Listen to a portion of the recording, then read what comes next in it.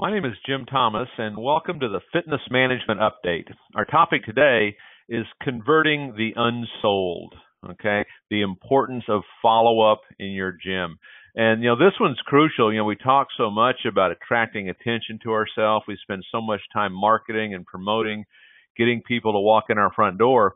And then when they walk in, if they don't join, now it's crucial that we stay in communication with them. Okay. I know one of the common things that we hear, we'll ask the question, hey, did you follow up? And the answer becomes, oh yeah, I sent them an email. And the truth is, it's going to take so much more than that. We talk about taking, massive determined action to attract attention to yourself in terms of the marketing and promotion. And you want to do the exact same thing, when it comes to follow up with these folks that have been into your gym. We want to offer you some tips today on some strategies you can use, to do this and to be effective with it. Number one, commit to follow up. Don't just make it something you talk about. Make it a true commitment. As long as you have the right plan in place, there's no reason you cannot be calling and following up with these folks on a regular basis. And the truth is, when you're talking to these folks and you're doing your follow-up, view yourself really as a resource center. You're there to serve that person. And if you'll take that mindset, this will make the process so much simpler. Too many people, when they do follow up in a gym, is they're simply calling them back to see if they're ready to join. They're simply calling them back saying, hey, do you want to buy my stuff? And that, over the long haul is not going to work because, very few people are just simply going to say yes, and it's going to defeat the purpose of really staying committed, to regular follow-up. Number two is when you're talking with your customer, when you're talking with your prospect, it's your interest in your prospect is truly more important than the prospect's interest in you. Okay. It should be about your interest, your desire to help them get the results they're looking for. Make that the focal point. Make that the priority.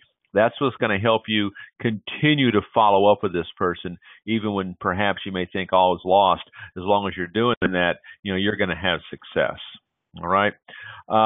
Number three, or bullet point number three, when you're talking with your customer, state up front, that you're going to continue to follow up.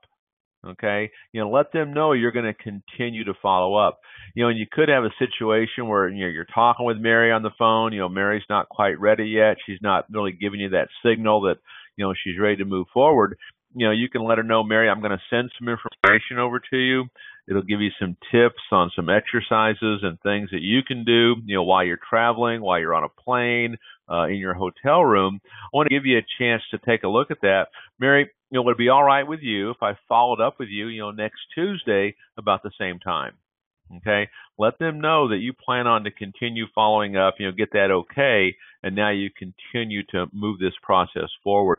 What you don't want your follow-up to be is simply one and done. Okay. Next is, be creative in ways that you follow up. Again, don't just simply make a phone call. Hey, this is Jim. I'm checking to see if you're ready to join. That's going to get pretty old pretty quick, and you're going to find yourself simply making calls looking for those that are interested.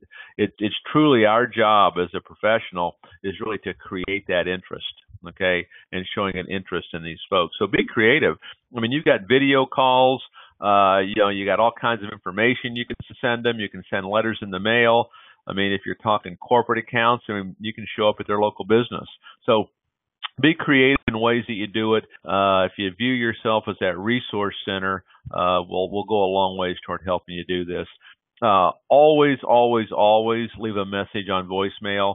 In most cases, they're going to recognize the number and know that it's you anyway. But when you leave that message, leave it in terms of benefits and how you can benefit the customer. Okay. Not just, hey, do you want to buy my stuff? Let's stay away from that. Okay.